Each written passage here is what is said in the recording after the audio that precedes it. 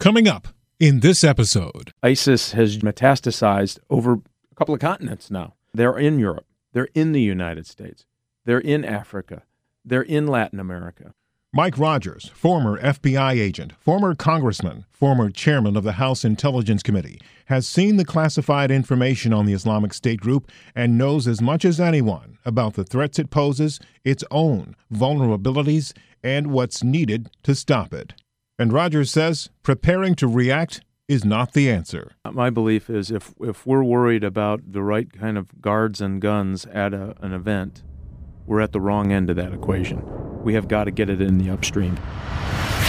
From WTOP in Washington, D.C., this is Target USA. Whether it's anarchists, cyber criminals, nation states, or terrorists, America has a target on its back. And on this program, we investigate the threats, the people behind them, the agencies fighting them, and the impact on you. I'm J.J. Green. The terrorism picture in the U.S. is very clear. ISIL is able to recruit and inspire people to launch attacks. DHS is very active in communities around the country trying to persuade people not to join up. The FBI is working day and night, sifting through leads, looking for potential hotspots. Overseas, the military is heavily involved in a war to destroy the group. But in the meantime, it continues to launch attacks. Mike Rogers, as chairman of the House Intelligence Committee, warned that a stiff strategy to defeat ISIL was necessary. And on this program, he explains what that strategy looks like. Al-Qaeda had the snot kicked out of them in the tribal areas of Pakistan. Right? Just pretty devastating. We should learn a lot from this. Very high tempo, meaning somebody gets promoted, they get taken off the battlefield. Somebody else gets promoted, take them off the battlefield. We don't have that now. We have this kind of fits and starts thing that worries me a lot. ISIS has metastasized over, a couple of continents now. They're in Europe. They're in the United States. They're in Africa. They're in Latin America. Okay, I spoke to Homeland Security Secretary Jay Johnson about what to do. He said, among other things, because he did mention more of a comprehensive strategy, but one thing he mentioned was stadiums, pro and collegiate sporting events, and any kind of public events or problems, businesses, hotels, shopping malls, all of those are now getting a very close look. How then does DHS prevent it? My belief is if we're worried about the right kind of guards and guns at an event, we're at the wrong end of that equation. We have got to get it in the upstream. So we've got to disrupt their ability to pull off these inspiration and planning and coordinating events, which again means very, very aggressive activity overseas where it starts. And then we're going to have to make sure that all of our intelligence is integrated. If you're going to have these watch lists, then make sure that they talk to each other. Make sure that there's coordination of these lists. The policymakers are going to have to set up exactly what gets you on the list, why, and what that means. What exactly can or can you not do once you're on one of these lists? The Tide list, I think, has 1 million people on this list.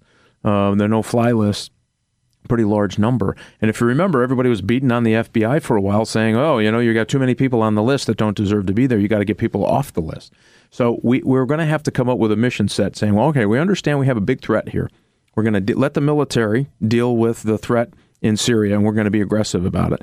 And then our intelligence folks, including our FBI, is going to aggressively use intelligence that they can get, integrate it, and try to disrupt activities before it gets there. Good morning, everyone, and thank you so much for being here. This is an awesome opportunity. A little more than 2 years ago, I had the privilege of moderating a discussion between Mike Rogers, House Intelligence Committee Chairman, a Republican, and Dutch Ruppersberger, the Vice Chair and ranking member of the same committee, a Democrat. And oddly enough, Ruppersberger mentioned something about a situation that had taken place in Florida that we never thought much about since then until the shooting in Orlando. In hindsight, it adds more credence to Rogers' conversation with us today about why intelligence connecting the dots is so important. I think Mike and I are really concerned about we have Americans now who have passports that are going to Syria to get and they're becoming radicalized. We had a situation where an individual went to Syria, was trained as a suicide bomber, came home, see his parents, went back and blew himself up and killed other people. Now, that could have happened. He could have done something in the United States. And our concern is... It turns out he did do something in the United States. That was the man that was the acquaintance of Omar Mateen, who shot more than 100 people at the Pulse nightclub in Orlando, killing 49. The suicide bomber's name was Abu Salah. Authorities in Florida knew that Salah and Mateen had met. And as Rogers has told us before, and he'll reiterate it again, the fact that the authorities weren't able to do anything is a huge problem. So they knew who this guy was. They knew he had expressed extremist views, but they didn't have enough. They didn't have the right tools to put it all together to at least stop him from buying a gun. Okay, well, we need to fix that. And then we need to, again, make sure that information is integrated so that you're not worried about the guy who's checking the bag at the theater or at the sports authority catching the bad guy. We need to catch it much further upstream than that. What you're talking about here is tempo of activity against the Islamic State, and you've mentioned that before, that the U.S. needs a concerted, consistent effort against this organization. And you believe that significant parts of this problem could be eliminated if the U.S. government and military turned up the tempo of activities against the Islamic State outside of the United States. Explain that to us. So when we diminish that tempo, it has an effect on allowing these organizations to regroup, to refinance, to recruit, do all the things that they need to do. And so that's been happening a little bit beyond, it's faster than people have thought. That's a trouble. That's a problem for us. We're going to have to deal with it. And Western intelligence services are going to have to deal with it in law enforcement, as well as we're going to have to empower our African allies, our Asian allies, on how to start dealing with this in ways they haven't had to deal with in the past. One more thing I would ask you, even more broadly, what do you think are the threats that the U.S. is facing right now? Beyond terror? Terrorism included. I mean, what do you think are the biggest ones the U.S. is facing? These more inspired lone wolf events are going to happen. That's the unfortunate thing. We're going to have to try to deal with that. The biggest one we don't talk about much is the cyber attack. Our adversaries are getting better and more aggressive. The Russians are getting better and more aggressive. The Islamic State group is among those adversaries getting better at using cybercrime to facilitate their mission. Malware is the key tool for cyber criminals, but so is ransomware.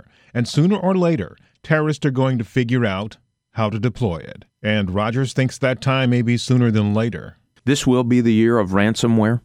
People will get from everything from your iPhone taken over for a $400 charge. You can get back from people who are going in your iPhone, encrypting it and selling it back, selling you the keys basically for $400, to where we saw at the Presbyterian Hospital in Los Angeles, where they took over all of the hospital operations, shut the thing down, and ended up selling the keys back to that for $15,000.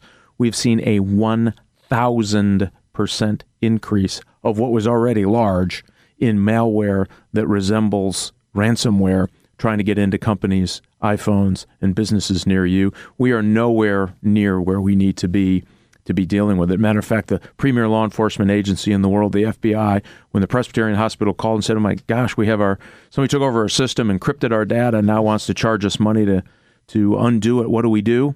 And the FBI said, "Pay it." That's a problem. Big problem.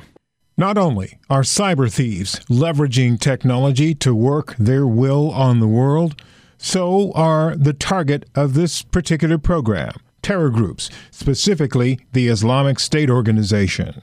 We spoke with Joshua School earlier this year, who was special agent in charge of the FBI's Washington Field Office Intelligence Division at the time. He's now assistant director in charge of intelligence at FBI headquarters. And he explained to us that the Islamic State group has a very good grasp of the technology and how to make it work for them to help them stay out of view of U.S. intelligence collection agencies.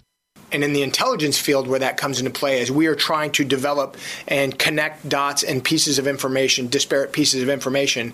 If you're missing half of that piece because you cannot see it, it becomes even more difficult to connect the threat. For the layman, could you break down just a bit what you mean when you say you can't see, specifically because of encryption issues. A lot of people have a general idea of what you're talking about. But how does it work that they're able to avoid detection and able to work in the dark? So first, I am not an encryption expert, but I can talk to you about end-to-end encryption in the sense that when I send a message, the way the message is encrypted, I can't even decrypt it. And so you and I could be having a conversation that no one except for you and I would be able to see.